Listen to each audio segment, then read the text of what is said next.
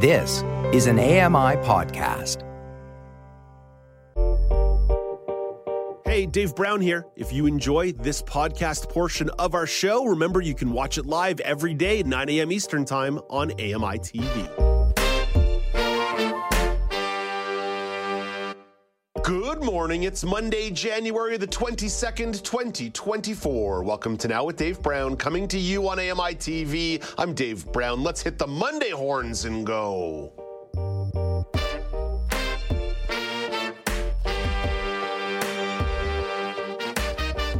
The horns are a little sluggish on a Monday. You probably find that relatable. Coming up on the show today, the federal Liberals are holding a cabinet retreat in Montreal. Michelle McQuigge of the Canadian Press will have the latest. You may recall that last week I was telling you all about a company called Clicks that introduced a physical keyboard for the iPhone. It was featured on Useful or Useless with Jenny Bovard and Megan Gilmore. And now Shaun Preece of Double Tap wants to weigh in with his thoughts on the device and then compares it to a tactile braille device by Inside One. Looking forward to that chat. Always enjoy catching up with Shaun. And the Montreal Open Goalball tournament is taking place this weekend. Peter Parsons previews the event. Lots coming your way over the course of the next couple of hours. Hope you had a lovely weekend. Let's begin the show with the top story of the week, and it's kind of a dour one. My apologies. Drought conditions in the prairies are expected to create big trouble for farmers this spring. Michelle Zadakian explains. Federal mapping shows that 81% of agricultural land in Canada is either abnormally dry or in a state of drought this winter. When drought causes crops to fail, there may not be enough vegetation on fields in the early spring to hold down the topsoil. Dry and windy conditions can lead to clouds of dust lifting off the fields and blowing onto roads, into ditches, or onto neighbors' property, something that's been increasing in southern Alberta in recent years. The problem is costly for municipalities that have to clean up afterwards and for farmers who lose valuable soil. Michelle Zadikian, the Canadian Press. And over to economics. This one's a little bit more optimistic. There's some new survey data that paints a rosy picture about the U.S. economy. Daria Albinger takes a closer look. The National Association for Business Economics says things are looking pretty good for the U.S. economy. Sales and profit margins rising, steady employment plans with less concerns over labor shortages, and rising capital investment. NABE Sarah Rutledge on the latest business conditions survey, and as far as a major worry, there's also indication that inflation may be moderating. Most respondents also say the chance of a recession this year is 50% or lower. Daria Albinger, ABC News. One of my favorite podcasters, Derek Thompson, he writes for The Atlantic, has a podcast called Plain English. He did a podcast a few weeks ago about a soft landing recession, which is pretty much what's been experienced right now, especially on the Canadian side, but even the American side as well, that it might not be one of these years of gangbusters economic growth, but certainly a more stabilized economic picture. Okay, let's get to the daily polls. At Accessible Media on X, at Accessible Media Inc. on Facebook. On Friday, you were asked all about Montreal and their plan to create a 24-hour party zone downtown. How would you feel about one in your city? 23% of you said good and 77% of you said bad. Over on Facebook, Crafton Deborah says, I live downtown Saskatoon. We have enough trouble without that. Taryn writes in, bad. Las Vegas has 24-hour entertainment, and the number of law enforcement officers in crime is very high. Philippe writes in, yes, it would be great because maybe I would play some more music in my very own region of Clare, Edmundston, and maybe elsewhere. I would like that a lot. Maria chimes in, bad. There are already enough of these happening, and adding more will be impossible to handle. And John says bad. While it would to be good for other factors, such as current zoning and noise bylaws would require adjustments, there's also added traffic, need for extra policing and emergency services, and transit operations. So a lot of thoughtful comments there from you out there in viewer vortex in the listener land zone. And that was a topic of conversation as part of the news panel on Friday. So if you did miss that with myself, Michelle McQuigge, and Joey DeGupta, you can find that on the Now with Dave Brown podcast on your favorite podcasting platform. Okay, let's get to today's daily poll, and it's about some good vibes. Trying to bring some good vibes on a Monday morning over here. The Rideau Canal has opened for skating in Ottawa. What is something that your region does to create local winter flavor? So a few examples that I'll share here. And again, please feel free to share anything from your neck of the woods that you like. So I've got the Rideau Canal in Ottawa, super cool. Ice hotels in Quebec, also a very cool annual tradition. Northern Lights event in northern parts of provinces, specifically in the prairies. You actually get stuff like in Edmonton itself, Northern Lights events. That's super, super cool. So the poll available at Accessible Media Inc. on Facebook, at Accessible Media on X. Laura Bain, I brought this question to the table this morning because there was outright utter joy in Ottawa yesterday when the canal opened. It did not get open last year, and you could really tell that people were feeling darn good about the canal being open yesterday. Yeah, well, something kind of similar comes to mind for me here, which is the Halifax Oval. So this is an outdoor skating rink, but unlike the canal, this is refrigerated, so it can endure temperatures up to somewhere around 10 degrees and maintain its ice. So this opened in Halifax within the last decade, and it's really just super popular. And I think there's kind of two things that are really great about it, which is that they have all kinds of equipment available. And so you think, yeah, there's skates and there's helmets, but there's also a lot of adaptive equipment. They've got about half a dozen different types of adaptive sleds and things like that, including, of course, sleds. But all of this equipment is completely free, like the skates and everything. Yeah. There's no cost for it. So that's what makes this so accessible. And you see it all people from really all walks of life using it. So a lot of families, I think this is the regular thing to, bring the family out on the weekend or whatever, but it also makes a popular date spot, and sometimes there's, they have music playing and everything. So it's a really nice atmosphere. And it also is, it flips in the summer and becomes like a roller biking, skateboarding kind of rink. Cool. Well, yeah, there you go. You see its flavor all year round. I like that one. I especially like that you mentioned the low cost of free $99 for folks who want to use that, because that could be a big barrier, and that's something that's very, very cool. Elizabeth Moeller, you're filling in for Alex Smythe today. You are no stranger to Southern Ontario and a little bit of Western Ontario as well. What are some examples of local flavor in the wintertime? Yeah, so it's funny you use the word flavor because there's two things that I love in Toronto. One is Winterlicious. So it's something that happens towards the end of January every winter. They also have one in the summer called Summerlicious. But this one focuses on restaurants that are maybe a little bit higher end that people maybe couldn't go to due to financial barriers.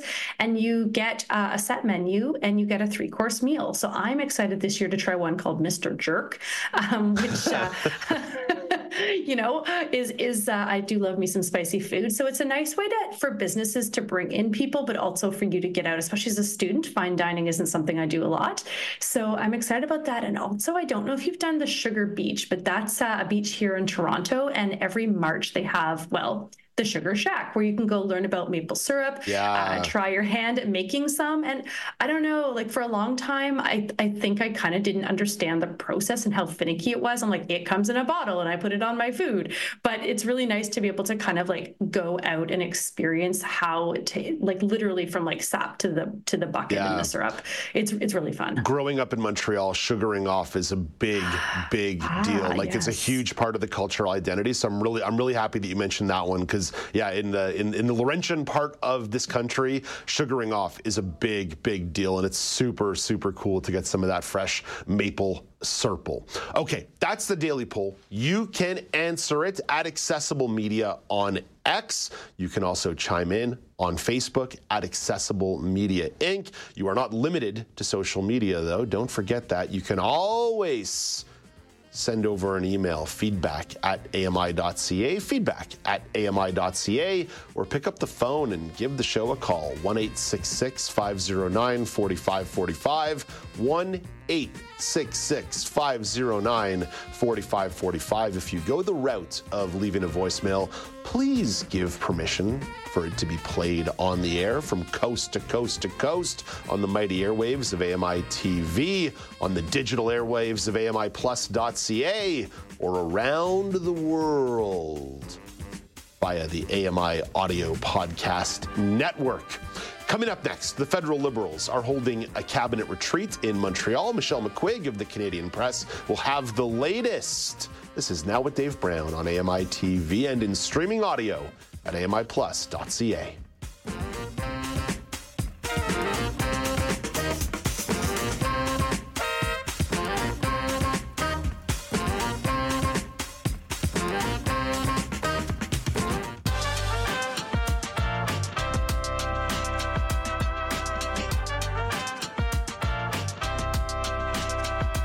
Welcome back. It's Now with Dave Brown on AMI TV. The federal Liberal cabinet is holding a retreat in Montreal. The event kicked off last night, and Michelle McQuigge has the latest on the story. Michelle is the weekend news editor at the Canadian Press. Good morning, Michelle.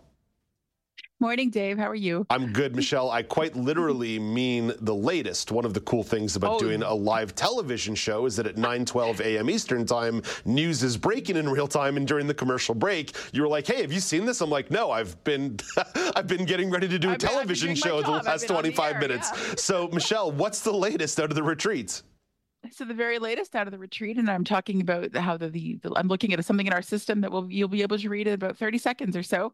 But Immigration Minister Mark Miller has decided to put a 2-year cap on new student visa admissions, and that's going to ultimately lead to about a 35% reduction in those kinds of visas and fees. Wow. So, yeah, it's a big announcement. I wish I could give you more details, but as I said, this is literally breaking right now, and the first version just hit the wire, so you all should be able to read that momentarily. But this is what's happening. There was some chatter about this. The government was under a bit of pressure to do something about student visas, and it's all tied to the foreign interference topic that we've talked about so much. We might even revisit it on the panel.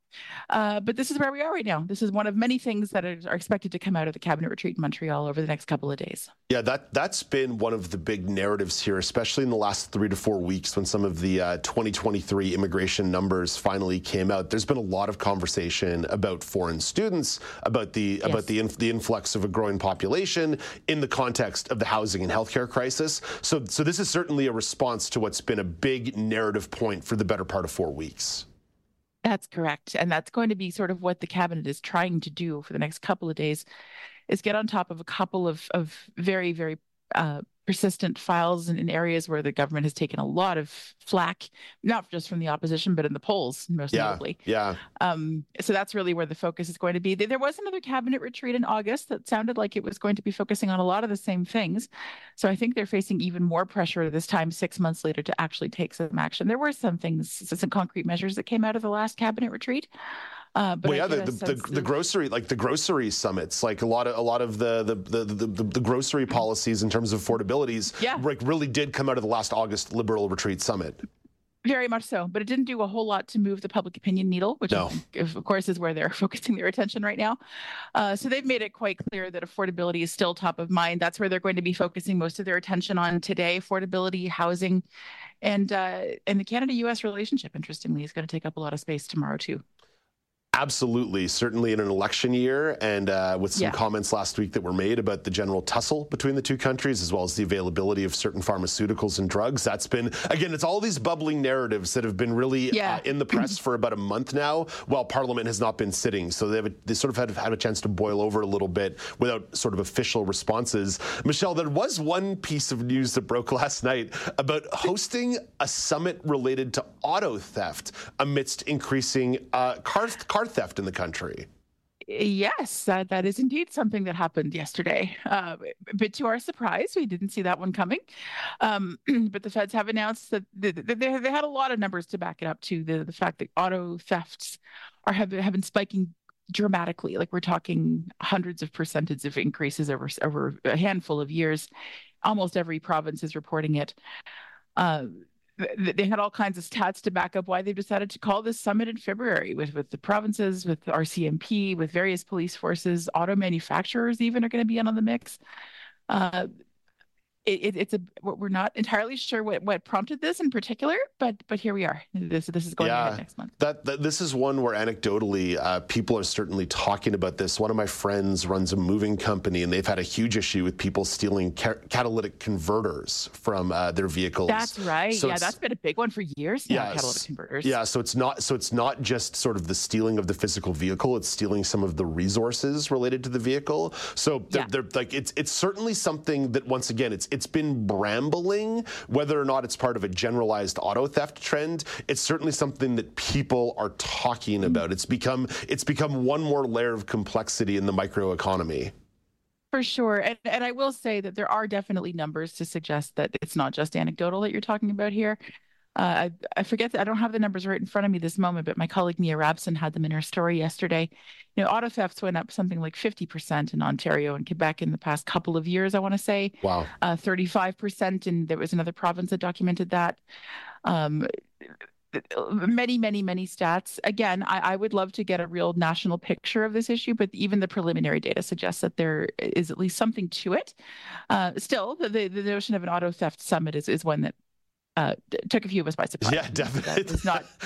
It wasn't one that was on the radar. It wasn't a talking point going into the weekend, but it popped up last night. That is quite fair. Yeah, absolutely. Michelle, let's get to a different story that you and your colleagues were following over the weekend. This one's like a little bit less newsy per se, but it is really fascinating. It's about diplomat compensation, specifically for people who work for the Foreign Service working in the United States. What's at issue here? So my colleague Dylan Robertson, who is just like a maven on all things foreign affairs, and I highly suggest you give him a read, he had a chat with the head of the Foreign Service Workers Union, which I actually had not known existed. But what she was saying is that for Global Affairs Canada has been having difficulty filling a lot of U.S. postings, despite the prestige that often comes with those. And what she is saying is that she thinks Global Affairs ought to offer some more top-ups, and that people are getting scared off American postings because of gun crime and access to healthcare in the States. So that's quite a bold statement. That's a very bold statement. Yeah, it really is, because American postings are extremely prestigious. They have a lot of advantages, of course. They're not exactly hardship postings. They're the kind of things that people sort of strive for later in their career, historically anyhow. But she talks about how people who have been in these postings have had to witness multiple school shootings and office evacuations and deal directly with the aftermath of the gun violence that we know is rampant there, and that they're really struggling with on a regular basis. She feels that sort of information is the kind of thing that would make it into a posting if it was for any other country other than Canada and the U.S. And so that's sort of the basis for her call for action. That's a healthcare one is interesting too, in light of the fact that she's saying many people, the fact that the U.S. has no public health care at all to speak of, leaves people without fallback options if they need immediate treatment. Insurance, we all know about the difficulties that can present when trying to seek health care when you don't have coverage. So all of these reasons are why she's feeling the need for some action. But this call of hers is far from unanimous. There are definitely voices out there saying that's an absolutely absurd position to take. Why should people be paid more to live and work in a country where many Canadians quite happily go on vacation? This is the most important relationship we have. There's no way that there should be additional incentives. So it's quite the voices in this particular story, and I suspect the reaction more broadly, is going to be pretty polarized on this. Well, yeah, because people perceive diplomats, like you said, as this prestigious, high-paid job where you're just having like these high-level dinner parties and having a great time. Mm-hmm. But it's worth noting, this isn't simply about giving ambassadors who get to live in a nice house and a nice apartment a big raise. This is about a lot of support staff who don't make a ton, like they make a good living. They don't make a ton of money. And a city like Washington, D.C., whether or not you live in Washington or Maryland or Virginia, it is not a cheap place to live. And then you factor in things like, am I going to send my kid to a school where someone's going to break in with a gun one day? I get the position that a rank and file global affairs worker would feel about this, right? Because it's not just champagne parties. Absolutely not. And it's not just Washington, D.C. There are consulates all over the United States and cities all over the country. So the regional, when people talk about regional politics in the United States, a lot of those conversations don't necessarily apply to DC, but they are relevant to diplomats posted all over the place. So yeah, no, it's quite an interesting back and forth. And what we don't know, unfortunately, is what Global Affairs thinks. Right. They have not weighed in on this one. And as you can just imagine, there would be a lot of, it would be fairly fraught to retackle any kind of classifications of these postings, because of course the implications for the U.S.-Canada relationship would be significant. If there was any indication that would suggest that these are hardship postings in any way, that would raise a few questions on the U.S. side. Well, maybe they deserve to have some questions raised. All right, Michelle, one more. Let's end on positive vibes here. Your voice went national yesterday as you did a voiceover for the Canadian Press all about the Rideau Canal in Ottawa opening. And this is good vibes. Like, there's no negativity to this. Totally. This is like a wonderful story. Yeah, it's just a win. Yeah, it's lovely. It's the Rideau Canal, a classic of Canada. If a point of national pride, as one of my coworkers put it over the weekend, it's really cool. It was closed since the end of the 2022 season. Last winter was too warm and it never opened up at all. And that was the first time it had ever happened. And I understand for all the residents of Ottawa, it just sucked not to have that available. This year, it wasn't looking good. Even just last week, we were still hearing reports of how we weren't sure if things would reopen, but along came a cold snap. The ice got to form, it got thick enough, and part of it did reopen yesterday. So skaters were back on the ice, and apparently a good time was had by many, even on a more truncated route. They've only got about 1 kilometer of it open right now, but they're planning to expand more. So hopefully Ottawa will get the entire skateway back, the whole multi-kilometer stretch of it all running through the city at some point this year. All the way from Dow's Lake right to the downtown core. It's one of the coolest features of a city that I've ever experienced, Michelle. People will commute to work on their skates, right? Like people will skate into awesome. work. Like how cool is that? That's amazing. That's so amazing. Like I've skated on the Rideau and visiting people there, but that's a whole other thing of just like actually traversing your city on ice like that. That's pretty cool. It's such a unique thing that gives the city a lot of personality, and a city that sometimes is underestimated for some of the personality that it offers. It is just an amazing thing. And residents of the city, it's not just tourists. Residents adore it. My phone was blowing up yesterday with people in the city being like, Dave, we're so excited. We get to go skating today or get to go skating this week. And Michelle, you mentioned... And you're like, thanks, guys. Well, yeah, thanks. I live in this garbage concrete jungle. But I lost my train of thought here. Michelle, yeah, you mentioned that it never got open last year. That's because the National Capital Commission, who runs the Rideau Canal, has a lot of rules about how thick the ice needs to be and how many days consecutively of below -10 before you're actually allowed to open the canal. Because, public safety and hypothermia and drowning and all that jazz. Yeah, not a great look if it were to happen. And in fact, we had a reminder on the weekend of how dangerous the ice can be when here in Toronto, a car actually lost control. Oh my gosh. Crashed through the ice into the lake, and an 18-year-old man is dead as a result of it. So ice safety is no joke. The National Capital Commission has very strict rules that they're quite strict about. I think it's 30 centimeters is the minimum threshold for ice thickness. I believe that's it. And it's got to be -10 for like 10 days consecutively. Yeah, I forget what the specific criteria are, but they're rigid and frankly, they make a lot of sense. And they are saying that, in fact, to the point where they announced the reopening on Saturday and said it would be open at 9. And then on Sunday morning, they said, actually, we need like 3.5 more hours. Yeah. We flooded the thing again overnight. It needs just a little bit more time to set, and then everyone can come out and play. Yeah. So that's what happened. And they are saying that they're planning to maintain this. And that's why they've only opened a limited stretch of the canal so far. They just want the safety conditions to be more uniform.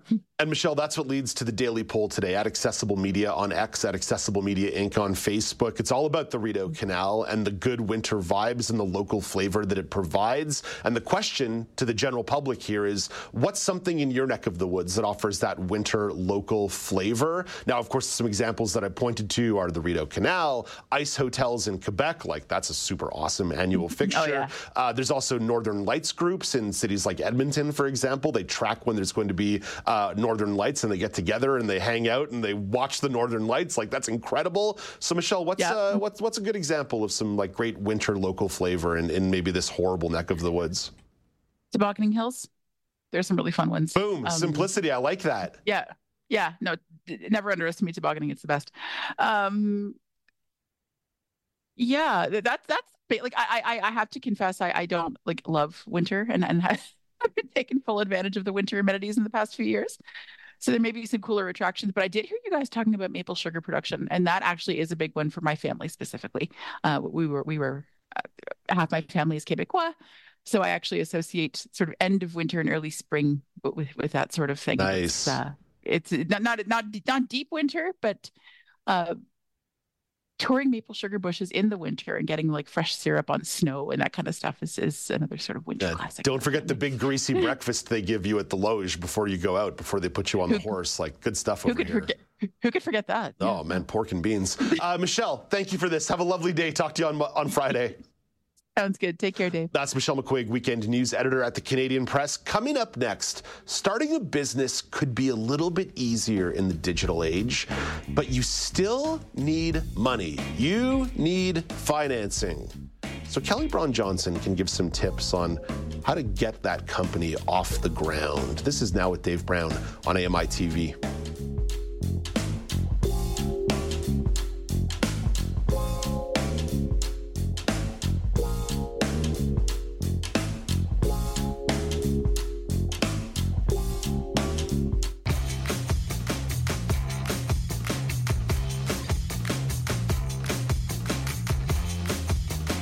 Welcome back. It's Now with Dave Brown on AMI TV. Over 2.9 million people are self-employed in Canada, according to StatsCan. Starting a business could be a little easier in the digital age. You still need a lot of things to get your company off the ground, including money, financing, dinero, cash. So what's that like? Kelly Braun Johnson has some experience with this. Kelly is the founder of Completely Inclusive. Hey, Kelly, good morning. Nice to chat with you today. Hi, good morning, Dave. So, Kelly, let's start with the general. What's it like trying to get a business financed? So in my experience, traditional funding pathways have been very, very difficult for me. I think specifically because it was such a foreign concept to me. I wasn't raised to be an entrepreneur. There's no entrepreneurs in my family. I didn't come from any money or wealth at all. So the act of writing a business plan and creating financials and using spreadsheets and all that is completely foreign to me. So I needed a lot of help. It's something that I needed a lot of guidance in and support. And so there's the traditional methods of applying to a bank and getting a loan, or then there's using venture capital. But I never really fit into that world either. I've only run businesses that are service-based, and I find that venture capitalists are more interested in a product-based sort of business, and unless you're creating something like an app. So I don't really fit into any of those categories. Yeah, the traditional pillars of financing. The other side of this, Kelly, is that in the last 18 months, with the interest rate propositions changing, how has that change in economic landscape impacted the ability for anybody to get financing? So I think in general, everybody is struggling all over. So businesses are struggling. All of the economy is struggling with this inflation. For me, I was never comfortable with really wanting to go into debt, even though they say, some debt is good. They have these different sayings and things, but that was not something that I wanted for my own business. And I think that in general, banks are being more choosy. Venture capitalists are being much more choosy about who and what they fund. Some of the awards and grants that are available, they've been kind of either very restricted in who they're giving them to, or the amounts of the awards are being reduced greatly. I'm seeing that a lot where, again, those kind of grants that normally used to be, let's say, $15,000 are now kind of being reduced to $9,000, and you're still going through the same process of trying to apply, but you're getting less money for it. And that's totally their right. Like, I'm not complaining about those things. It's just the reality that we're living in right now. Yeah, it's just the real world. It's not great, but it's the real world, and that's just the way these things go.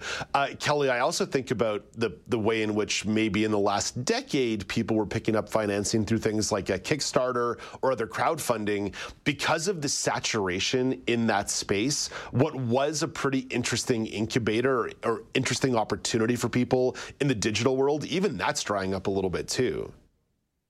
Yes, and some of the different controversies that have gone in with those kind of funding methods, where people weren't getting the money that they said they were going to, or they're funding certain things that people have ethical issues with. So I think that whole method of funding worked really great for a short period of time, and now it's like you said, it's kind of saturated. It has not necessarily the best reputation. Yeah. Self-employment for people with disabilities is oftentimes touted as a solution to the overall employment issue facing people with disabilities. Rabia Khader of Disability Without Poverty came on the show a few months ago and made that case, said starting your own business is a really great idea if you've got something there and you want to do it. But if you applied the funding picture or the incubation picture for persons with disabilities when it comes to becoming an entrepreneur, what's unique about that situation for people with disabilities? So there are some associations, some nonprofits that are devoted to funding specifically disability-led businesses.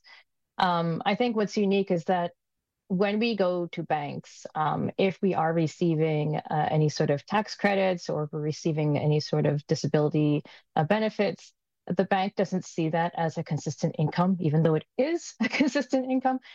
They don't want to accept that as part of your whole finance package.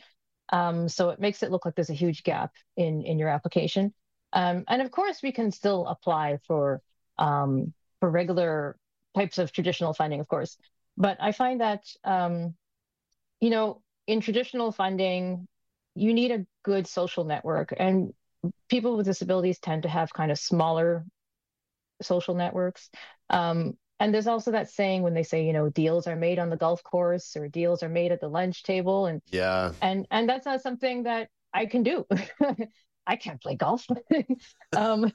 And trying to go and wine and dine somebody at a meal is also not really feasible or accessible to me. So I think a lot of those opportunities we're missing out. It's just not accessible to us. So we're not getting those kind of insider networking opportunities for funding either. To get a little bit more into the abstract, what's the parallel you draw between support for people with disabilities starting disability-led businesses and the way workers with disabilities are viewed more generally? So I've seen that, we're often underemployed, even if we are employed at all. And so there's this lack of value placed on our work, on our labor. And businesses that are disability-led are often undervalued and underestimated.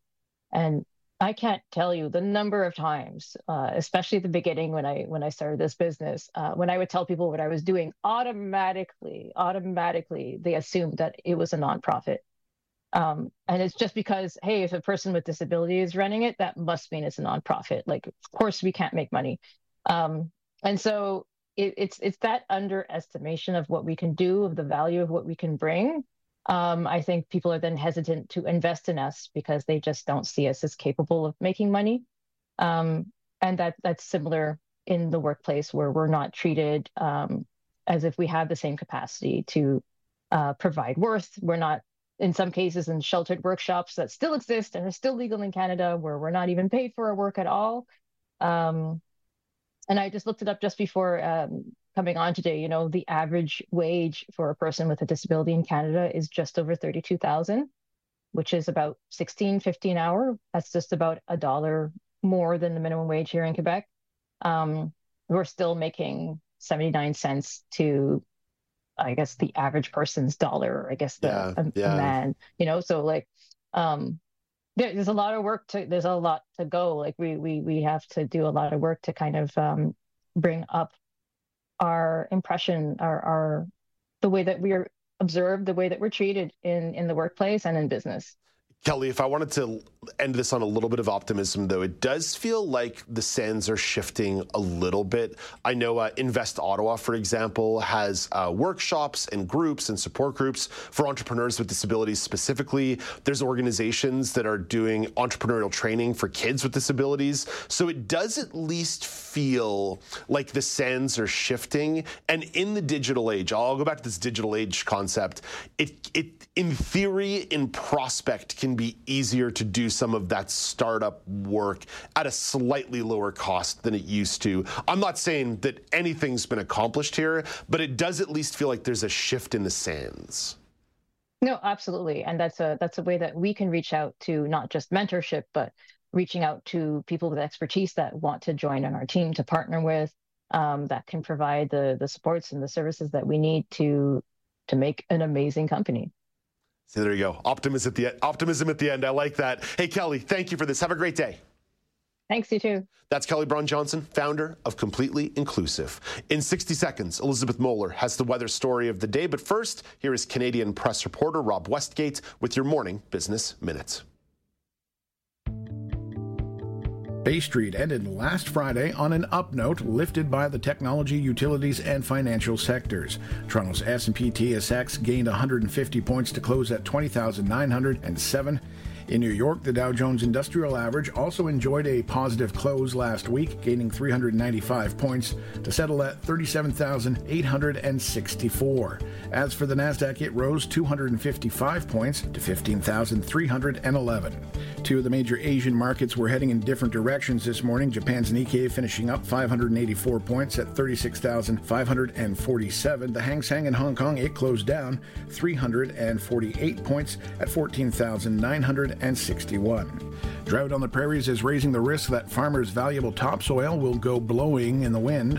And Cineplex and the Competition Bureau will meet this Tuesday to discuss online booking fees. As for the loonie, it's trading at 74.47 cents U.S. From the Canadian Press Business Desk, I'm Rob Westgate. Oh yes, online booking fees for the privilege of using your app, which is pretty much the only way to buy a movie ticket.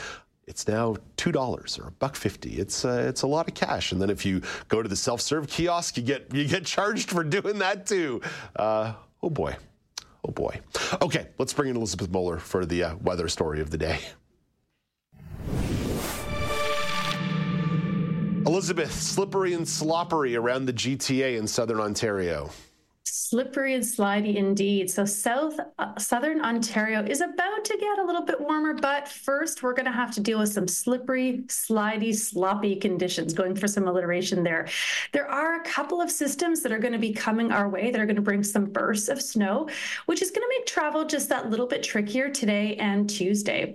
So even though that nicer weather is on the horizon, a cold front from the northern prairies will slow down that warm up for us. And this means that we're going to see some snowfall at the beginning of this week, which is going to cause some potential travel issues. Monday and Tuesday in particular are days that we want to be cautious of, as these systems are going to bring a couple of rounds of snow to us. Tuesday's snowfall looks a little bit more serious, with the potential for 5 to 10 centimeters of snow across the region, including the Greater Toronto Area. And although it's going to be milder, there is a disturbance from the southwest, bringing periods of light snow throughout the day. Lake Huron is going to see up to 5 centimeters of snow. And with those temperatures hovering near freezing, the snow will be wet, and this will impact travel. But I will say, Dave, although I'm glad for these warmer temperatures, 5 to 10 centimeters, I spent a lot of time in London, Ontario, where it's very snowy a lot of the time. I think I can manage 5 to 10 centimeters of snow. What are you thinking? Yeah, don't make me do my usual thing where I dump on Torontonians for being soft. Oh, okay. But yeah, right. Torontonians are soft. Elizabeth, thank you for this. You're welcome, Dave. That's Elizabeth Moeller with the weather story of the day. Coming up after the break, Society of the Snow is about the 1972 Andes flight disaster. You may recall it being depicted in the movie Alive. Well, this one's a new take on it. Amy Amanti will review the film. This is Now with Dave Brown on AMI TV.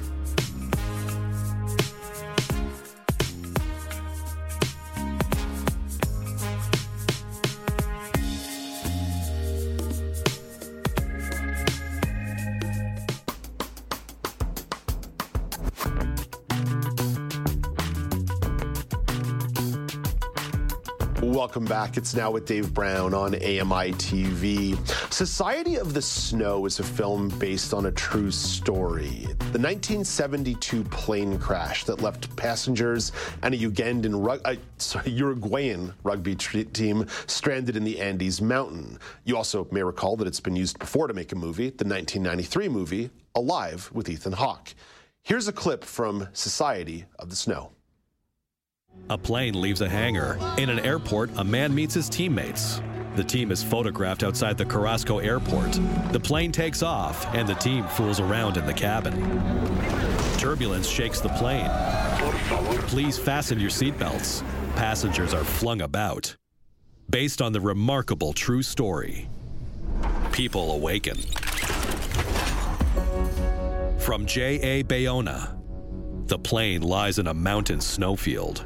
Survivors survey the scene. Any idea where we are? Director of The Impossible and The Orphanage. Look at Me. Someone's broken leg is set. Spain's official submission for the Academy Awards. You can't see the plane. They could fly over and they still wouldn't see us. What happens when the world deserts you? A man cries, "Help!" Survivors set up a radio.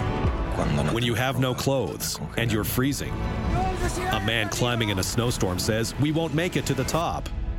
When you have no food and you're dying.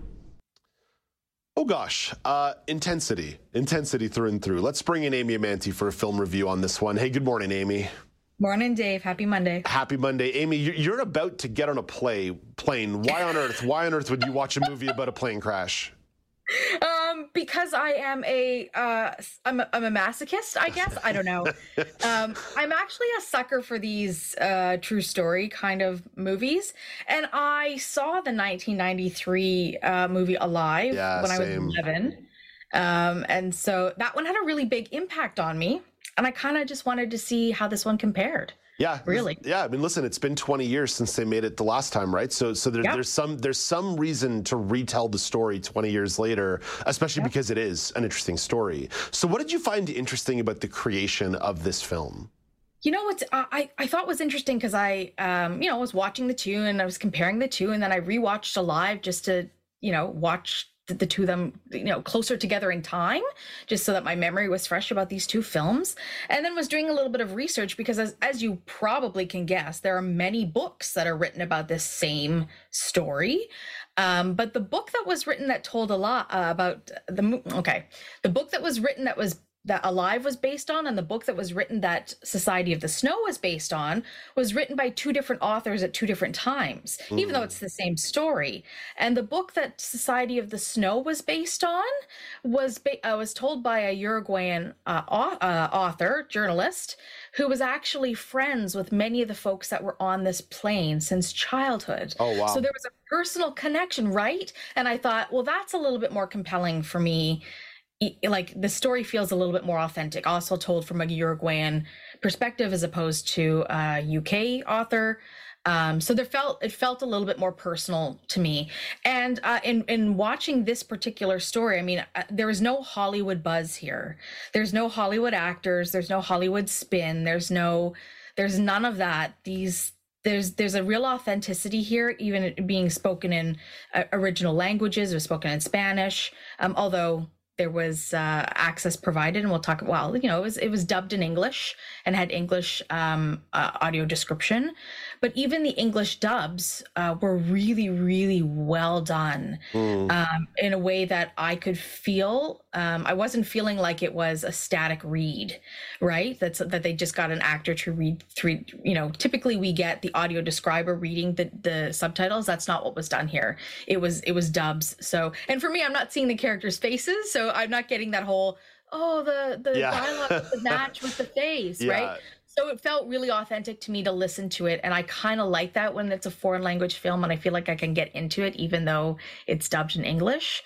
So a lot of those things really struck some chords for me in watching this particular film. I only regret that in trying to watch some of the clips of the interviews with the writer, that they were all in Spanish and I couldn't access those in English because I was trying to listen to the intent and pick out some of the Spanish words. And then I was trying to, press pause on the subtitles and try to figure out if I could read some of those subtitles and get some of those Spanish words. But you could feel the intent of the language. And I was just like, oh, I wish I could access what that meant because I could just feel the heart in some of those interviews. So I digress, Dave, but some of these things really stood out to me in this film. I think the dubbing side is something that you and I have talked about before when you want to consume foreign films as someone who is legally blind or blind or totally blind.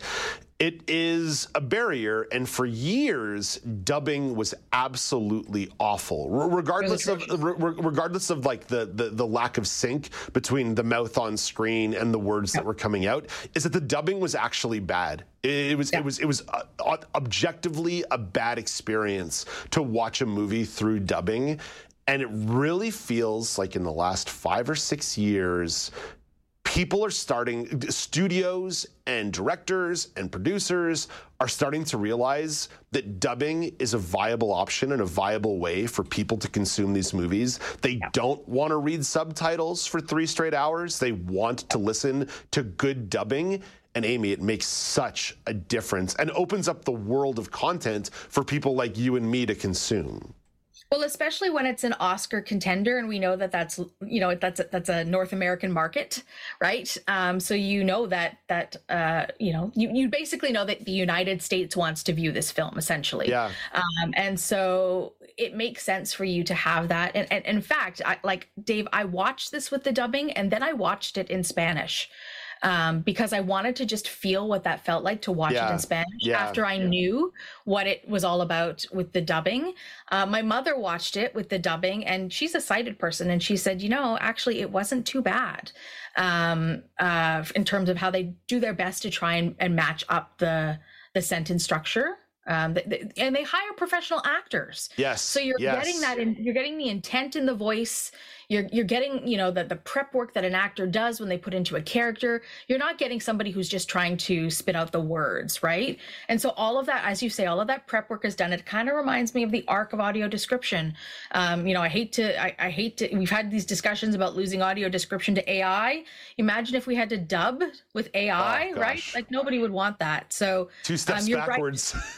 Right? We're putting the quality into that work because it's an art form all on its own, and it opens up the content. So I think it's really worth listening to things that if you want access to foreign language films, that it's worth the listen. Yeah, that's one of the things I felt watching All Quiet on the Western Front ahead of last year's Oscar season as well. The dubbing was just phenomenal. Yes, someone could have watched that movie with just subtitles, and that's cool, but yeah, the dubbing was just really, really phenomenal. It never took me out of the movie for a single second, which is a real testament. Amy, I know it's a bit strange because you've consumed this film in so many different ways now, but what did you think of the performances? So here's a little thing I learned about the performances before, after I consumed the movie, that all of the cast in this are all from Uruguay, and they are all newcomers to the screen. And that changes your perspective on what you think of acting. And we've talked about this before, Dave, and sometimes the value of a newcomer is that you're not having to deconstruct the bad habits of an actor, the bad habits of an actor on their faces and the overacting thing that some actors tend to do. This, I thought, was one of the most beautiful pieces of acting that I have seen in a long time, because the connection was there. And I'm listening to this in Spanish because the dubbing doesn't help you with the acting, right? Mm-hmm. But listening to it in Spanish and trying to connect these moments, you hear fear in the voice, you hear sensitivity in the voice, you hear moments of levity in the voice, right? Because even though these folks are terrified of being stuck on a mountain, 72 days these people were stuck on a mountain. and that the trials and tribulations, there are moments of levity, there are moments of joy, there are moments of connectivity, right? There are moments of camaraderie, whatever you call it. And you hear that in the storytelling of these folks being in this place and in this time. So I actually think that this one is a good contender for the Oscars. Wow. I hope it wins. Wow. Yeah. Amy, got to be quick on this one, but the audio description itself, there's a lot of natural sweeping beauty shots here in the Andes. How did the describer handle both the action, the plane crash, and natural beauty and cannibalism maybe? And cannibalism, yeah. I think that there was a really great balance, especially when it comes to the natural beauty. And here's another thing that I learned about the natural beauty. Hold your breath on this one. They went back to the actual crash site to film this movie. Wow. Can you imagine? Wow. Okay. So there you go. Not very rarely does that happen. So they were at the actual crash site to film this movie. But the audio description does really, really beautiful jobs in talking about the landscape of this film, setting up the world that we are in, and balancing that between, like you said, the cannibalism. They've done that really tastefully. No pun intended. Oh my gosh. No pun intended. But yeah, you know, there's a sensitivity that needs to be balanced there, right? It's not a Simpsons episode where you pass you another hunk of co-pilot, right? So there you go. Or was that Family Guy? No, that's the Simpsons. The Simpsons? When I got my. Yeah, when Marge was afraid of flying. Yeah, no, you got your reference. You got your 30-year-old reference correct on that one, Amy. Amy, just one last question on the way out here. I think you tipped your hand a little bit, but I get the impression you recommend Society of the Snow. I would watch it.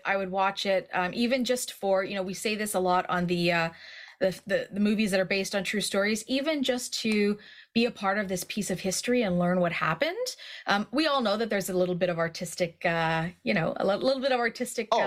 that's taken in these kinds of things. It is a storytelling. It is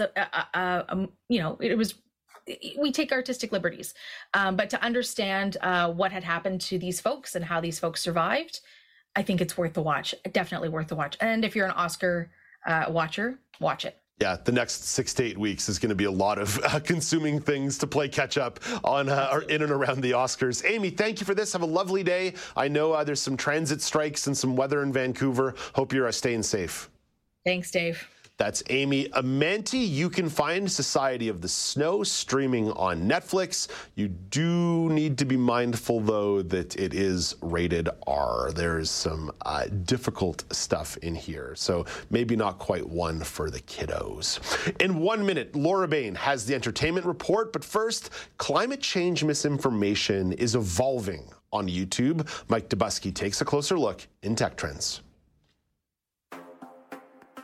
From ABC News Tech Trends, a new report finds disinformation about climate change is undergoing a radical shift on YouTube. Away from what we call the old climate denial, that's the rejection that climate change is happening, that is man-made, towards what we call the new climate denial, and that's attacking the solutions. Imran Ahmed is the chief executive of the Center for Countering Digital Hate. He says they found content on YouTube spreading false information about solar energy and saying that things like electric cars actually use more CO2 in their supply chain than gasoline cars. Well, that's not true over their lifetime. And he says it's especially concerning given YouTube's popularity. It's one of the biggest sites in the world for billions of people. YouTube says it doesn't let users make money off videos that deny human-made climate change. First of all, they should extend that to the new climate denial. But in our report, we did find ads appearing on old climate denial content too. With Tech Trends, I'm Mike Dubusky, ABC News. Thank you very much, Mike. Let's go from technology to the world of entertainment with Laura Bain. Laura, a bunch of Madonna fans are ticked off and suing Madonna for starting a concert late. Yes, that's right. So 2 fans so far, there may be more that jump on board, are suing over a show in New York that started 2 hours late. So it was meant to start at 8:30, but instead the show started at 10:30, not ending until after 1 a.m., which for me is definitely past my bedtime. So they're suing the promoter and the venue for false advertising, negligent misrepresentation, and unfair and deceptive trade practices.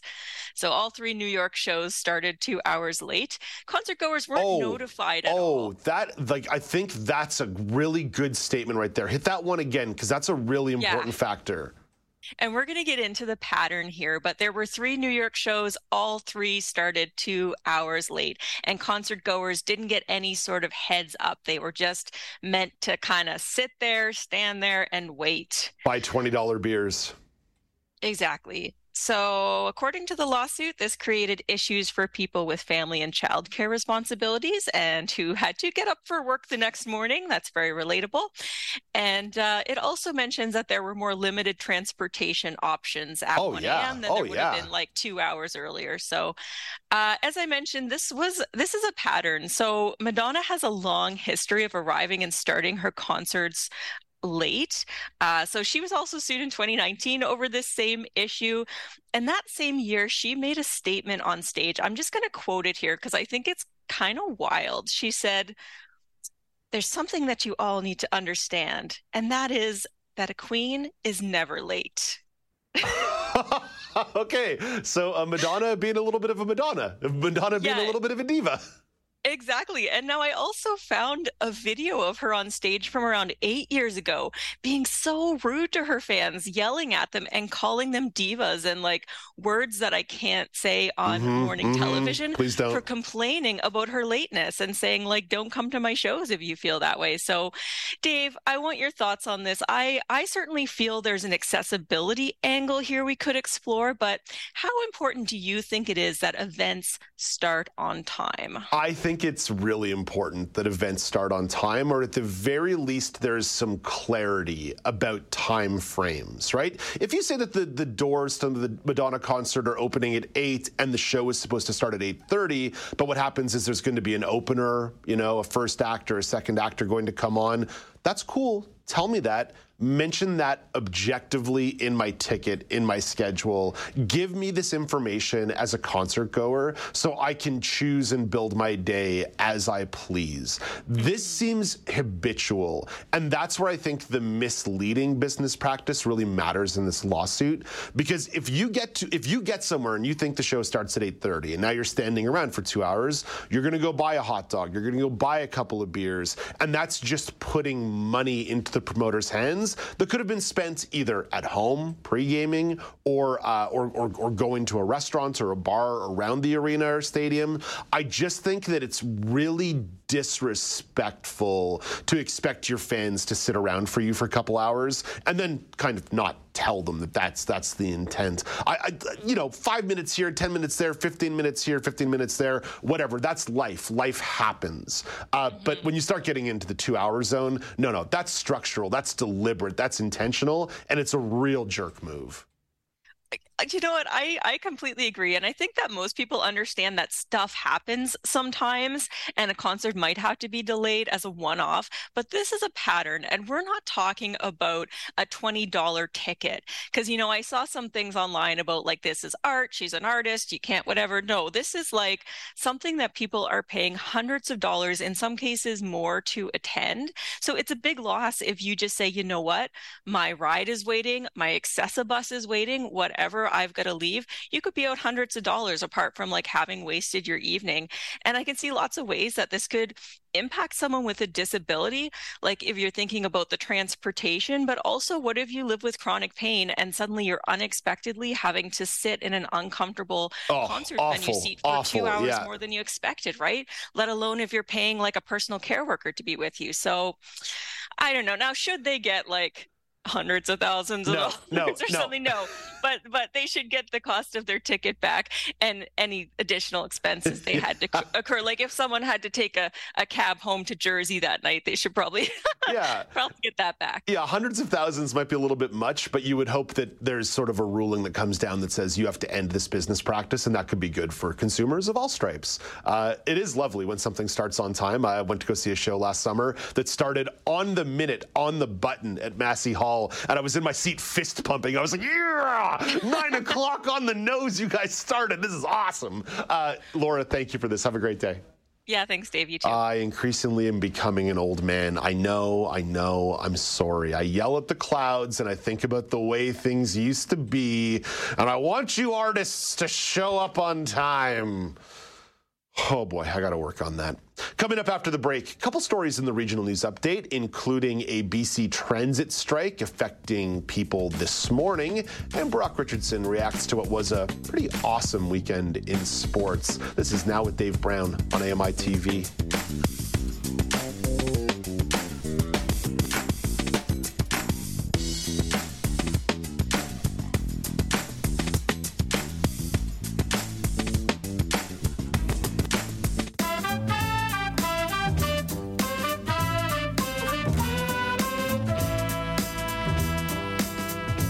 Welcome back. It's Now with Dave Brown on AMI TV. Don't forget, if you're ever not in front of your TV, you can catch the show live streaming and audio at amiplus.ca. And if you miss it completely, first of all, shame on you. Secondly, download it on your favorite podcasting platform. Just search for Now with Dave Brown.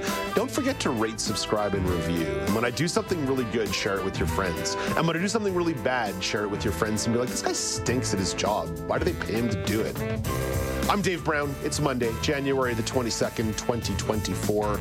Coming up in the second hour of the show, there's a company called Clicks. You heard about them on the show last week. They've created a physical keyboard for the iPhone. Shaun Preece of Double Tap will weigh in with the pros and the cons and compares it to the tactile braille device by Inside One. So doing some keyboard chatter with Shaun Preece. And the Montreal Open Goalball tournament takes place this weekend.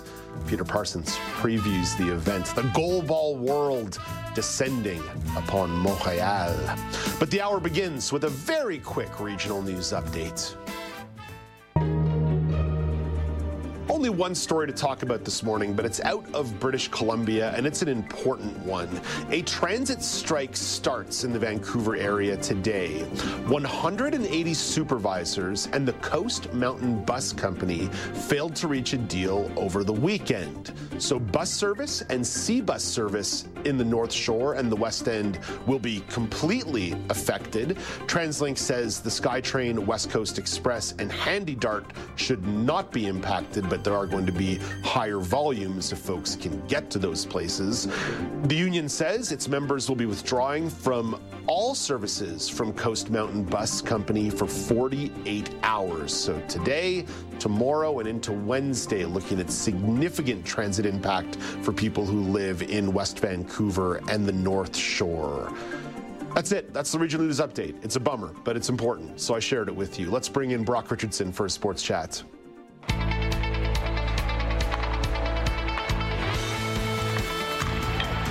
Brock, sports fans still catching their breath after what was a tremendous sports weekend between the NFL playoffs, between Hockey Day in Canada, and then a whole bunch of accoutrements sprinkled all around it. Let's get to the NFL playoffs first. The semifinals are now set. The conference championship games are now set. Down to the Final Four, Brock. What's your big takeaway from divisional weekend? Biggest takeaway is the Detroit Lions are for real. I mean, Jared Goff and his team, they are rolling with confidence. Rolling. I doubted them going into this game, and I can no longer doubt them. They are exactly what a lot of people thought they might have been. Like I said, I wasn't there, but for the first time in 33-ish years, they're going to be in the conference final, and good for them for doing it, because like I said, I wasn't on board, but I guess I have to be now. That was my first takeaway. So Brock, forgive me. Why? Well, what did they do in yesterday's game against the Tampa Bay Buccaneers that got you on board? I just thought they were just so efficient. They just did what they had to do. Almost no mistakes for them yesterday. It was really, really good. Cool to watch them, and I thought that Baker Mayfield would have been better, but the Detroit Lions were just simply better and almost mistake-free football in their point, and they deserve to be where they are. Yeah, their defense really dialed up the pressure on Tampa Bay's quarterback, Baker Mayfield. They hit him a ton. And Tampa never quite adjusted to it. And that goes back to what I mentioned to you on Friday. It's an immeasurable statistic, but the physicality that Detroit plays with is almost unmatched. It's 2 weeks in a row. They've just been pounding teams for 4 quarters with physicality. And that, in the long run, is going to help you. Brock, my big takeaway from the weekend is that mistakes matter. My favorite football cliche is that it's a game of inches. And in all 4 games, the team that lost missed a field goal. Now, there's a lot of other ways to look at mistakes and an inch here and an inch there and taking a bad penalty. But in all 4 cases, a road team that was in the game that had, 3 road teams that were in the game looking for an upset ended up missing a field goal at a key moment. And then, of course, the Bills-Chiefs game ends on a missed field goal as well by Tyler Bass of the Buffalo Bills. It's such a football cliche, but it's my favorite football cliche, that it's a game of inches and that gravity is a constant. And when you don't do the little things, i.e. executing on special teams, that can have such a momentous impact on how you play the game the rest of the way. And that's my big takeaway this weekend, Brock. It's a cliche, but mistakes really matter in the playoffs. And I don't want to put words in anybody's mouth who makes or misses these field goals, but I almost feel like field goals is that thing everybody sort of takes for granted, unless it's like a, 45, 54-yard field goal, and it's like, ooh, this could be a real thing. And we start talking about misses, but anything sort of inside, 40 and in from there, 40 yards, we take it for granted, and we think, oh, this will be a tie game. I fell into it last night with the Bills. Oh, this will be a tie game. And then the Chiefs will go and, get a field goal and they'll win the game anyway. It doesn't matter. But then the field goal was missed, and I thought, oh, okay, never mind. We're moving on this way. I mean, we can all easily take it for granted, and I think the field goal in football can be taken for granted. Yeah, people hate that kickers decide games, but they do. And that's the reality. And that's the reality of the sport. And it really showed up. It really showed up this weekend. But then also to say they only have one job is not really fair, because it's loaded with pressure. Like, to say what I saw on social media last night of like, there's only one job to kick a field goal, kick it and be done with it. Yeah, but do you know how hard that is to do that? Like, it's not as easy to just say, well, you only have one job, so just do it. Well, if it was that easy, the game would have been tied and we could have been talking about a different result. And I think it's too easy for people to say, just simply kick the field goal. Brock, I love the playoff structure for the Sunday games, both in the divisional round and the conference round. The 3:30 start for the early game and the 6:30 start for the late game. My gosh, like, incredible. I mean, the game ended at about 9:30 last night, the Buffalo-Kansas City game, which is like right on the nose of my bedtime. I was like a little too hyped up to go to bed right away, but I think if we can get major sporting events started and finished between 6:30 and 9:30, my life would be a million times happier. I would love it if the World Series adopted, the 6:30 to 9:30 window, please. Please. Get me on board with this all the time, because it's just something, right? And I know there's a lot of pomp and circumstance with the Super Bowl, but then they do it in the conference final and they do it all through the weekend. It's like, man, MLB, take a page out of the NFL's book, please. Please. Hey, Brock, I mentioned... it used to take forever, but... Yeah. Brock, I mentioned the accoutrement here. It was a really awesome sports weekend. I went down to my favorite sports bar on Saturday night, and they had 4 screens going. They had the Vancouver Canucks and Toronto Maple Leafs. They had the Montreal Canadiens and the Boston Bruins. We asked them to put that on. They had the Toronto Raptors game, and they had the football game. Brock, it was such an incredible weekend for sports. And part of that was Hockey Day in Canada, which once again was just such a good event put on by Sportsnet and CBC. It was incredible. And the hockey was good, too. The Vancouver-Toronto game on Saturday night was spectacular. Yeah, I mean, 3-goal lead for Vancouver. Toronto comes back, ties the game, loses 6-4. I mean, it was such a good game. People can say what they want about Ron MacLean and how he does things, but Ron MacLean is truly, truly the guy who hosts Hockey Night in Canada. he's truly in his element for the whole Hockey Day in Canada. He enjoys interviewing people, standing out there, freezing his petunia off. I mean, he does a real nice job. So credit to everybody. And I know Ron McLean is not the only guy that puts it together, but just the way he does it, I really, really, truly enjoy. So yeah. I loved it. And I watched most all of the games. Battle of Alberta really wasn't a Battle of Alberta, but I digress. It's still on the marquee, and you got to love when Calgary and Edmonton hook up, and Edmonton just keeps rolling with their 13-game win streak. You and I will get to Edmonton at some point this week to give them their flowers because, they have been unbeatable for about a month now. Brock, thank you for this. Have a great day. Thank you. That is Brock Richardson at the AMI Sports Desk. Coming up next, a company called Clicks was talked about on the show last week. They've introduced a physical keyboard for the iPhone. It was featured in Useful or Useless with Jenny Bovard and Megan Gilmore. As I recall, the three of us were into it, but we just wouldn't want to buy it. Shaun Preece weighs in with the pros and the cons of the device and does a bit of compare and contrast to the tactile braille device by Inside One. This is Now with Dave Brown on AMI TV.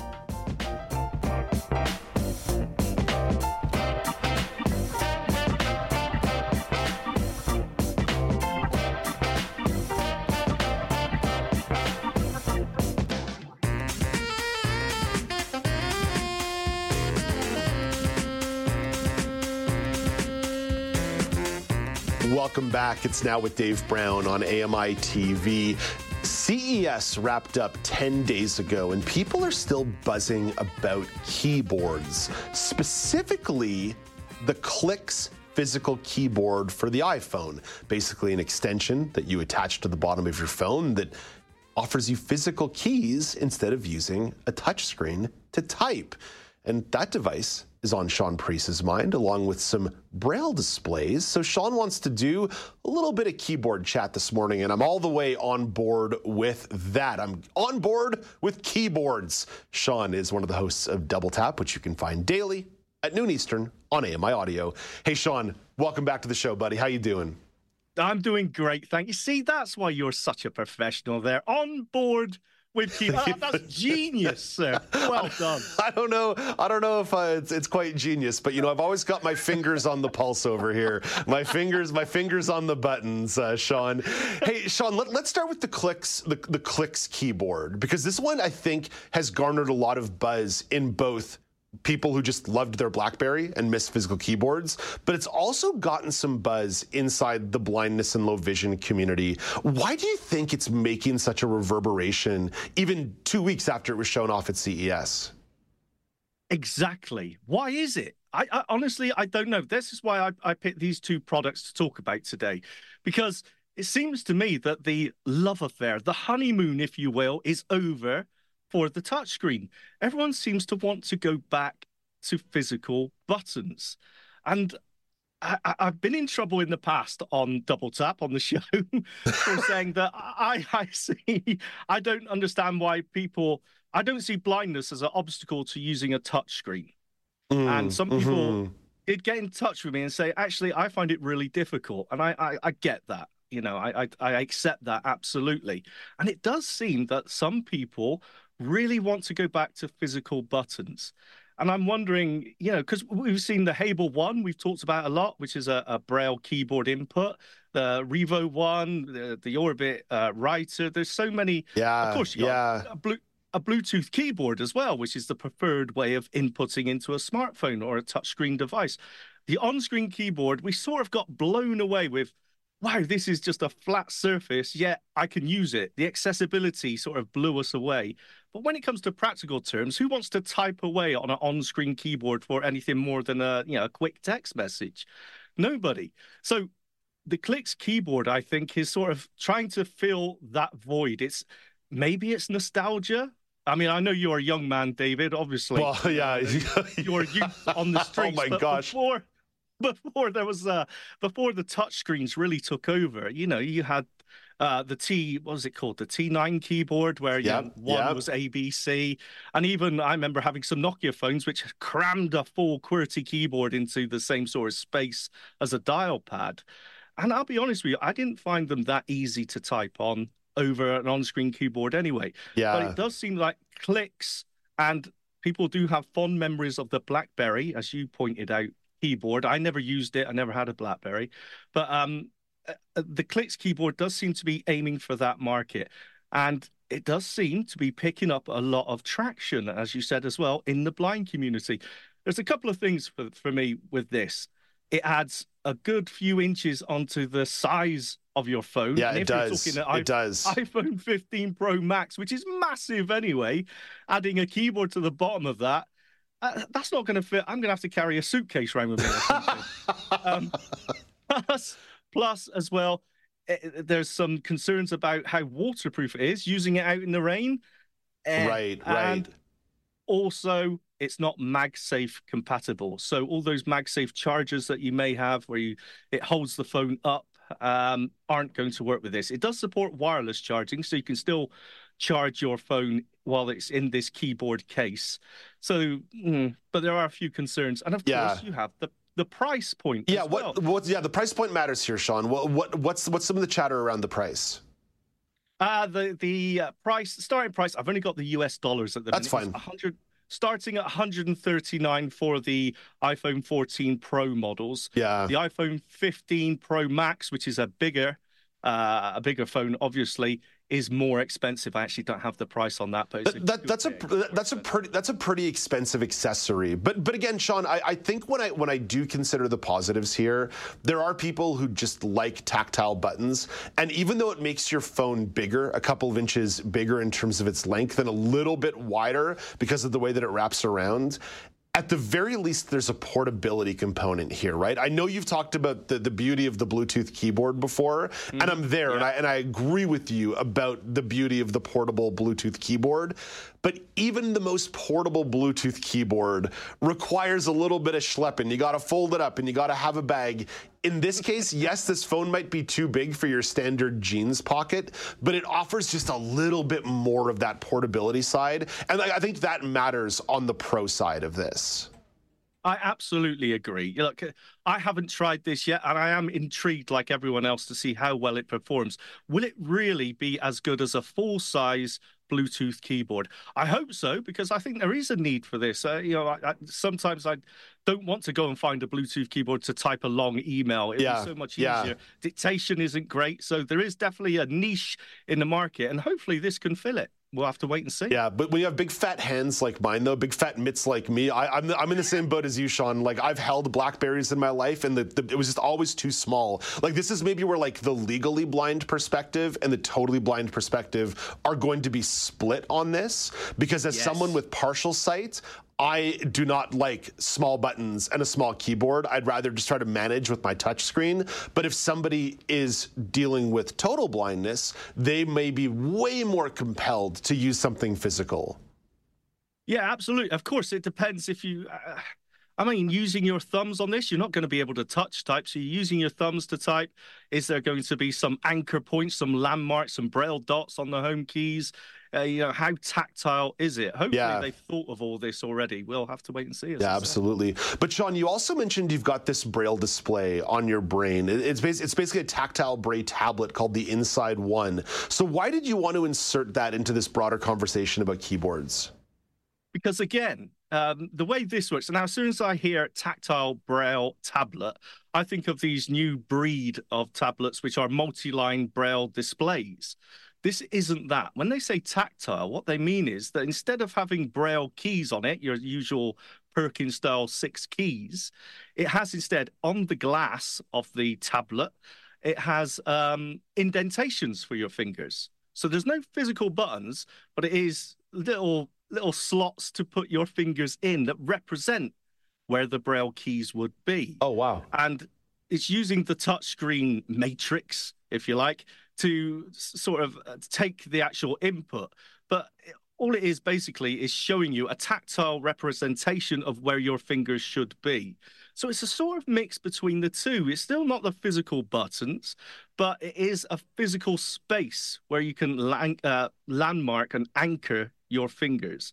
And that seems to be the problem with touchscreens. It's that spatial awareness which seems to give people a few problems, because obviously sometimes it's difficult to know how far to move, it's just tricky. I was just looking away from the camera. I have no idea where the camera is. It's so easy to just drift away. Yeah. And it's the same on a touchscreen. So I find this concept really interesting. Aside from the other, this Inside One tablet, it's running Windows. So that's nice for a start. It's running the latest Windows. It's running really up-to-date hardware inside, which is unusual for assistive tech. It's usually years behind. And plus, it's using this new method of input. So you still have Braille displays on it. You have a Braille cell at the top, 40, I believe, 20 or 40. But instead of the Braille keys, it's using the touchscreen and software in there, but just giving you a place to rest your fingers so you always know exactly where to go. Now, I haven't tried this, and I'm really interested to see how, people who live and breathe Braille and use it every day, if they feel like it's an alternative to physical buttons, or, it just doesn't work. You might as well just leave it as the normal touchscreen Braille screen input. It's a very interesting concept. It could run the risk of being a little bit gimmicky if it's inefficient in the way it relays the information that you want. Because what you're describing is a lot of orientation, right? It's getting lost on the touchscreen. Where is the thing that I'm looking for? And if the orientation is if the orientation is inaccurate or unreliable, then you are looking at something that looks really cool, because we showed it up on screen. You look at the little tactile markers at the bottom of the screen. It's super, super cool, but it is something that if it doesn't actually deliver its use case, then why on earth would you buy this thing?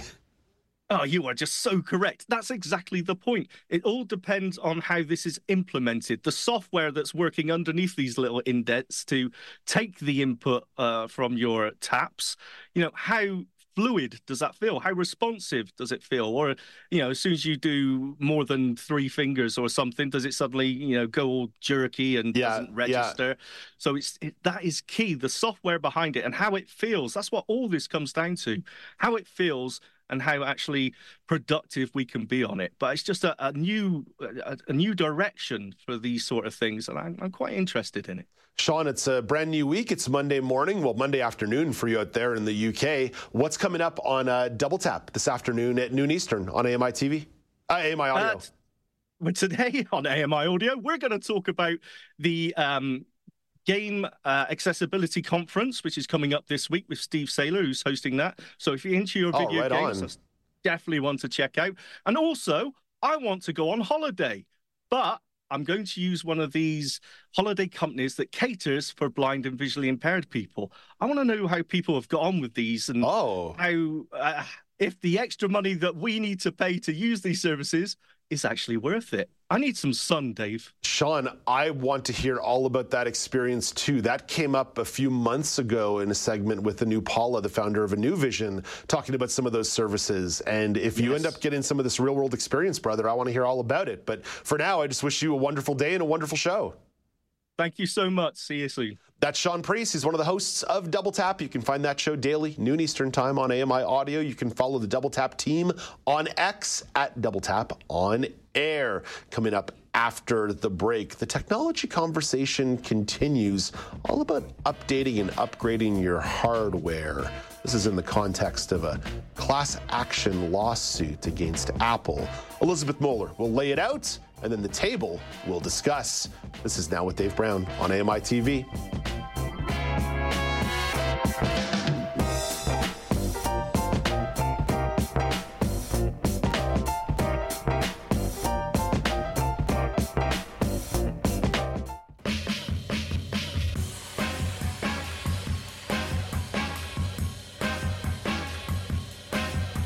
Welcome back. It's Now with Dave Brown on AMI TV. The round table standing by, Nasreen Abdelmajid and Ramya Amuthan. Apple is settling a class action lawsuit. Elizabeth Moeller, you have a few of the details here. I certainly do. So even if it's dead as a doornail, that old iPhone in your junk drawer might be worth something, up to $150. Apple has actually agreed to pay up to $14 million for an iPhone 6 or iPhone 7 that people owned if they downloaded the operating system before December 2017. And this was a class action lawsuit due to slow down phones. So I want to know, Ramya, starting with you, because we know from the decluttering episode that you're a minimalist. Do you have an old iPhone 6 or an iPhone 7 kicking around in your drawer? No. You don't. Okay. I wish, I don't even have a drawer at work anymore, but I wish that I kept. Oh, poor Ramya. I wish that I had kept my, because the phone that I had, like right now I have an iPhone 12, right? And the phone that I had before this was the 7. That was, it was a huge major upgrade. So I was thinking like, damn, where did that 7 go? I don't know. It's not my mom who has it. I have no idea where it is, but it's gone. My apartment is a graveyard of old technology that I refuse to throw out. So I've got old Samsung phones, I've got some old tablets, some old laptops. So I'm very bad at disposing of my technology. And Nazarene, what about you? I'm with you, Dave. I don't know why I have this habit of keeping the iPhone box empty, of course. Oh my God, yeah, I do the same thing. Yeah, I keep it, and I always keep it, and then I end up throwing like the old one out, but I'll keep the newer one. You know what I'm saying? So whenever I get an iPhone, I'll just throw out the older one and just keep the newer. Box or phone? Okay, both. So I have the old iPhone 8, and I also have my first very iPod. Wow. Oh yeah, I've got some old MP3 players lying around as well that are like dead to the world, like not useful at all. Is this for nostalgic purposes or what? It's because I'm a sentimentalist, Ramya, and it's like one of my biggest flaws. My heart is too big for my brain. Elizabeth, so where are you at in terms of your junk drawer full of technology? I feel like the song Breaking Up Is Hard to Do comes to my mind because of the home button. I really struggled to get away from the home button, and I have now, but I keep a couple of older iPhones that have the home button. I think just because I can't get rid of them for so long, I was like, I don't know if I'm going to be able to manage, so I better keep them around just in case. So I do have a 7 and an 8 kicking around in the old drawer here. I'm not Mr. Hardware upgrade over here. Like, I wait till my things are destroyed before I typically upgrade. Like, either the battery has to be dying inside 8 minutes, or like the screen has to be desperately cracked. And even then, I had a cracked phone for like 2 years before I replaced it, because I don't like change, you know? Nostalgic sentimentalist over here. I don't like change. I've got a phone that works out fantastically right now that's about 3 years old. And yes, when Mark Aflalo stops by last Thursday and talks all about the Samsung S24, Elizabeth, like, I was like tempted by it. I'm like, oh, you know, it's only $1,100 and some of those features look pretty cool, and my phone's 3 years old. Maybe it's time. And then, Elizabeth, I have to stop myself, because like, that's just throwing money away. I've got a perfectly good phone. You don't like change. Yeah, you know what? It's funny. I guess, I don't know if you'd say an early adopter, but I was that person who would run out as soon as a new phone came out. But I was sort of bitten a bit. The last time I did that, the phone I got had a really, really poor battery life, and it had a lot of bugs. And so I thought, if I'd waited and if I'd just been patient, 2 things I'm not good at, waiting and being patient, perhaps I would have read the reviews, or perhaps somebody would have upgraded in my circle of friends, and I would have been like, oh, I'm glad I didn't do that. Perhaps the bugs would have been cleared out by the time I upgraded. But now, see, I've learned. Now I wait and I observe, and then I make the leap. Yeah, that's definitely the case with software updates. But Ramya, staying on the hardware side, by the way, I'm still mad at you for leaving me in Android town all alone, that you joined the iPhone revolution. Yeah, I hold a grudge. Ramya. That's what I do. I'm so sorry. But I'm still waiting on you to change. I'm unchangeable. I'm unchangeable, Ramya. I'm set in my ways. I'm curious, even with your minimalistness, you are someone who digs on your tech. So what's your level of temptation to go upgrade your phone when the time comes? Man, like I said, the 7 to the 12, and that's pretty much my norm. I don't really upgrade unless I absolutely have to. 2 to 3 years minimum for me. And I won't say I'm as bad as you, like, you know, completely cracked screen and all that, but really, like, it's got to be completely inconvenient for me to keep my current device, for me to have to upgrade to another one. Like, completely inconvenient. Like, oh my God, VoiceOver just will not turn on anymore. I guess I should upgrade, you know, or the like, for example, with the touch screen and the earphones, like when they took the earphone jack away, I was really pissed. But they were still making the Apple EarPods with the wires, but with the new dongle. Like the dongle. Yeah. And then it just got so inconvenient that I'm like, oh, forget it. I guess I'll move to AirPods, because I kept forgetting one part or another. And that's the only reason why now I'm an AirPod user. But yeah, I do struggle to move forward with my technology. Everything looks cool and sounds cool, but you know, it's a matter of adopting it, right? I think back to something that I wrote for AMI in 2016, something that I put in an MP3 audio file for AMI in 2016 about the move to Bluetooth and the elimination of the headphone jack. And I remember thinking, what a stupid gimmick this is. Not everybody's going to adopt Bluetooth headphones or earbuds. How silly is that? Earbud? What are we talking about? The golden retriever who plays basketball? We're talking about Airbud the movie? This is stupid. And like 5 years later, I'm like, Bluetooth is great. It's fine. It's totally good. So you do change, just slowly. After I rant about it like an old man, even though I was in my early 30s at the time. Nazreen, you're hip, you're with it. I bet you're easily tempted by like hardware upgrades. Believe it or not, no. I only will get a new iPhone if mine is completely destroyed or just won't work. I'm tempted by the new cameras, yes. But other than that, I feel like it's all the same to me in my head. That's all the same. I use the same apps. I use everything the same. It's just the cameras that I'm very tempted. Oh, will it capture a nice selfie or whatever? But I'm like, it's not. I don't feel like it's worth. I feel like it's so expensive. It's just getting more expensive. It used to. I feel like laptops. Oh, here comes old lady Nazreen. Here comes old lady Nazreen again. Like, back in my day. I aged. You're like not even 30. You're like not even 30 yet. But I still feel like they're all the same. I do. It's expensive and it's all the same. I'm saying that the prices and the iPhones for the iPhones and the laptops, like it's just as expensive as laptops used to be, which is mind-blowing.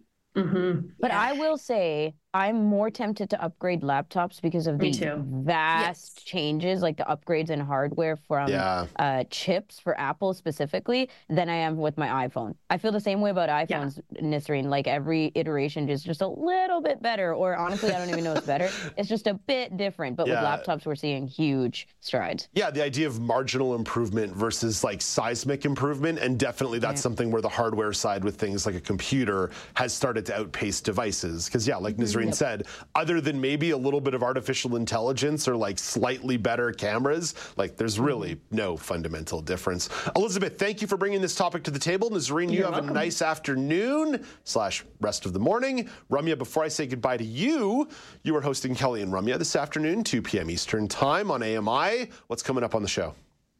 Yep, so we're going to continue talking technology with Marco Flalo, and he's going to bring up more stuff that CES has covered, that they've covered on Access Tech Live, but the focus is going to be quirky tech, okay? So leave your accessibility aside and come for the fun. Also, we're going to talk Know Your Rights with Danielle McLaughlin. She's always got good topics to cover around our rights and what to know as Canadians. And we're going to talk orientation and mobility with Mark Rankin. He's talking specifically about fall prevention. So this comes, of course, with the bad weather and being white cane users or guide dog users, traveling, using public transit, and talking specifically about falls and how to be more aware of your surroundings in this way.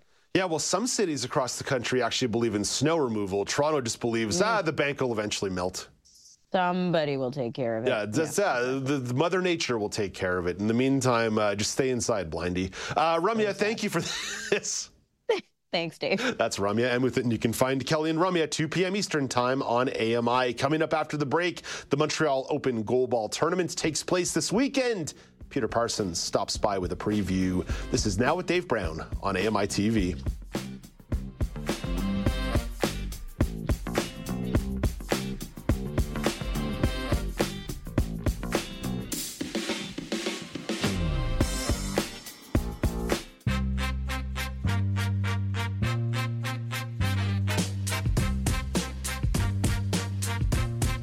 Welcome back. It's Now with Dave Brown on AMI TV. The Montreal Open Goalball Tournament is taking place this weekend, and it's a big deal. Peter Parsons is the chair of Blind Sports Nova Scotia. He can tell you a little bit more. Hey, good morning, Peter. Great to chat with you once again. Good morning, Dave. Peter, I say it in the intro. It's a big deal. How big a deal is the Montreal Open Goalball Tournament? Well, it's one of the biggest tournaments we have in Canada. It's an annual tournament that happens the last weekend in January every year. I've been going to it since I've been playing goalball. It started back in 2000, and it attracts all the top teams from across the country. And in the years past, it's been had more of an international flavor. We've had teams from Japan, Sweden, Australia that I remember, and lots of teams from the U.S. However, this year it's mainly it's all Canadian teams, so it's kind of like a preview to our nationals, which we're hosting here in Halifax in May. So it'll be interesting to get to see where all the teams are at this point into the season. How much freedom do the teams have in terms of their composition for an event like this? Because it's an open. Are you restricted to playing with people from your province, or can you form super teams? You could form super teams, but in this case, we have all the provincial teams because I think all the provinces have the same thing in mind, which is preparing for nationals. And so, yeah, where it is an open, you could have a team of sighted players that decided to join, whereas at nationals, you're allowed one sighted player per province. But we don't get that actually. But I'm just saying you could. You could, yeah. Where it isn't open. No, you'd still be blindfolded though if you were sighted, right? Come on, you still got to play by the rules here. Exactly. Yeah, I've seen a lot of sighted people try goalball. That was way harder than I expected. Oh man, yeah. I've only been on the court a couple of times, and I've told you this before. My ribs the next day were destroyed. I've felt sore after a number of sporting events and sporting activities in my life, but I don't think I've ever experienced like the true ache in my rib cage that I felt after playing goalball for one afternoon. Yeah, the body can definitely take a pounding. And unlike the international tournaments where we have one game a day, in a tournament like this that happens over a weekend, we have one game Friday evening and then 4 on Saturday, and then the semis and finals on Sunday. So. Oh my God, Peter, you guys are wild people. You're wild people out there. Hey, so obviously, Peter, you're going to be there from a competitive point of view, but you're also doing a lot of work from an administrative point of view in terms of the program, both nationally and regionally. What are the storylines that you're following going into the Montreal Open? Yeah, I think it's we have a lot of younger athletes coming up these days, in particular in Nova Scotia. I'm really interested to see how our younger athletes compete at this level, and so it's going to be interesting to see how the teams all shape up here in late January towards our nationals at the end of May, at the beginning of May. We have another big tournament coming up in Vancouver in March, which will attract international teams. I know there are 2 teams from Brazil and 3 teams from the U.S. that are coming to that one. Even though a lot of Paralympic qualification is already in the books, how does it being a Paralympic year impact events like the Montreal Open, the event you mentioned in Vancouver, or even the Nationals for you guys later in the year? Well, it definitely impacts it. Like at Nationals, for example, we're going to have training camp attached to it. Of course, with the women qualifying for Paris. That's big. And this Montreal Open is really the first tournament opportunity for those that are on the national teams since the Pan Ams in Santiago. So yeah, it's getting back into the full swing with the big push towards Paris 2024 for the women, and for the men, it's kind of a longer quadrennial where we didn't qualify. So yeah, lots of rebuilding on the men's side. And that's where it begins to a degree, right? Like, you're starting to try to crystallize what the next 4 years are going to look like based on these events, right? For, like you said, for the women, they've got a pathway to this Paralympics, but the men need to figure out who they are, what they want to be, and what their path is for the next 3 years.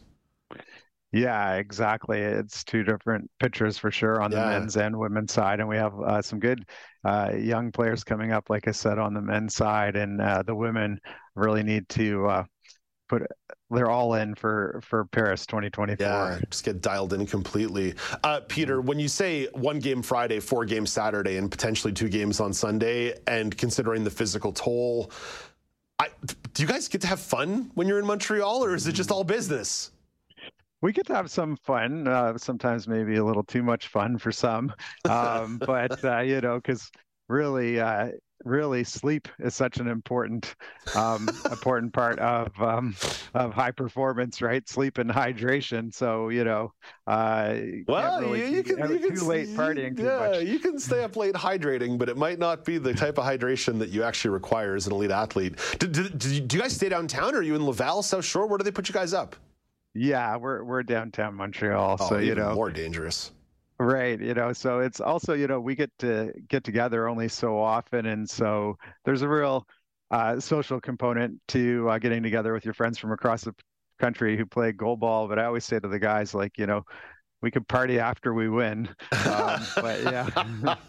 See, that's leadership right there through and through. Hey, Peter, speaking of communities descending upon major Canadian cities, the mixed martial arts community descended upon Toronto over the weekend for UFC 297, an event that got a lot of media buzz, probably for all the wrong reasons that I do not want to get into this morning, because I'll start cursing and swearing and yeah, I'm just going to leave it. I'm just going to leave it there. But UFC 297, there was a changing of the title. There were a lot of decision wins. The event ended well after 1 a.m.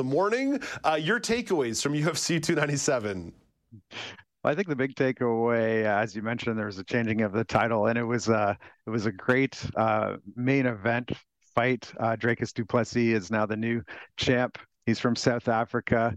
He has a very well-rounded game. Oftentimes when you have like the best fighters in the world fighting each other, it doesn't always end up being the most exciting, but the main event was a very exciting fight and very dramatic as far as closely contested. Close. Yeah, it was a split decision that, when Bruce Buffer was reading the scorecards and said, and you're waiting to hear new or end still. And it was, I was really cheering for du Plessis. So I was really happy to hear and new.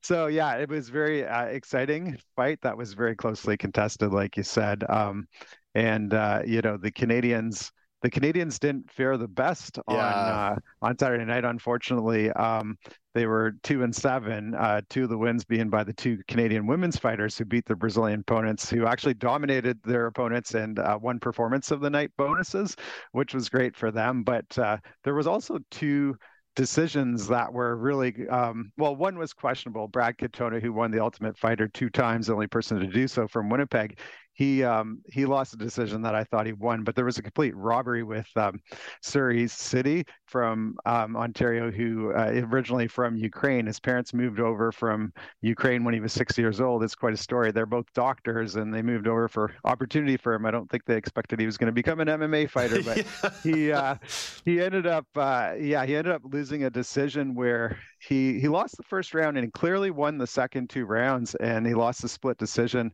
I had to go on this website that I often checked, MMAdecisions.com, which shows the media scoring, and the media was 21 media members scored it for him, 21-0. It was unanimous the media scored it for him. Because at the time I was in disbelief with the decision, and also to add insult to injury, his opponent missed weight by 4 pounds. Oh, double whammy.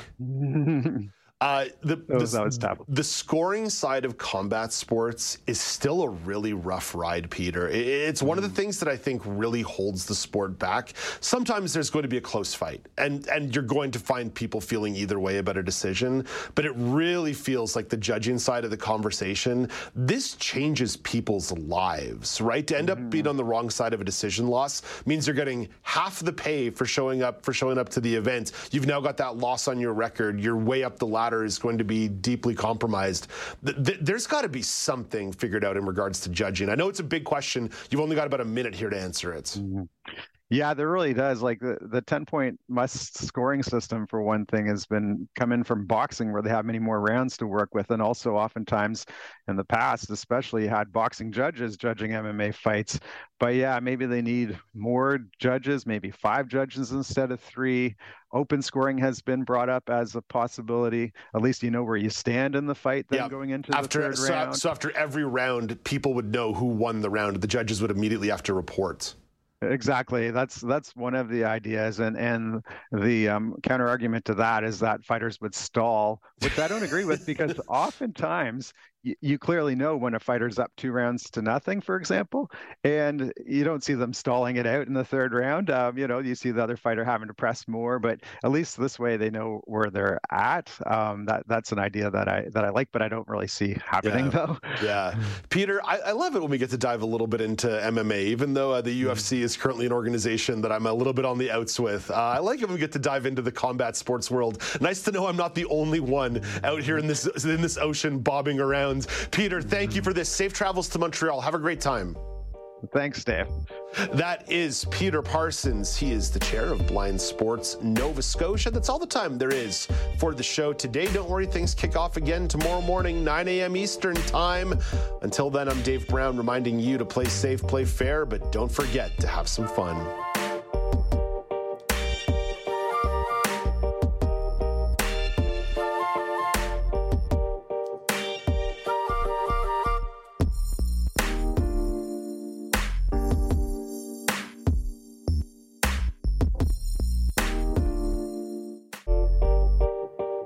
Hey, Dave Brown here. If you enjoy this podcast portion of our show, remember you can watch it live every day at 9 a.m. Eastern Time on AMI TV.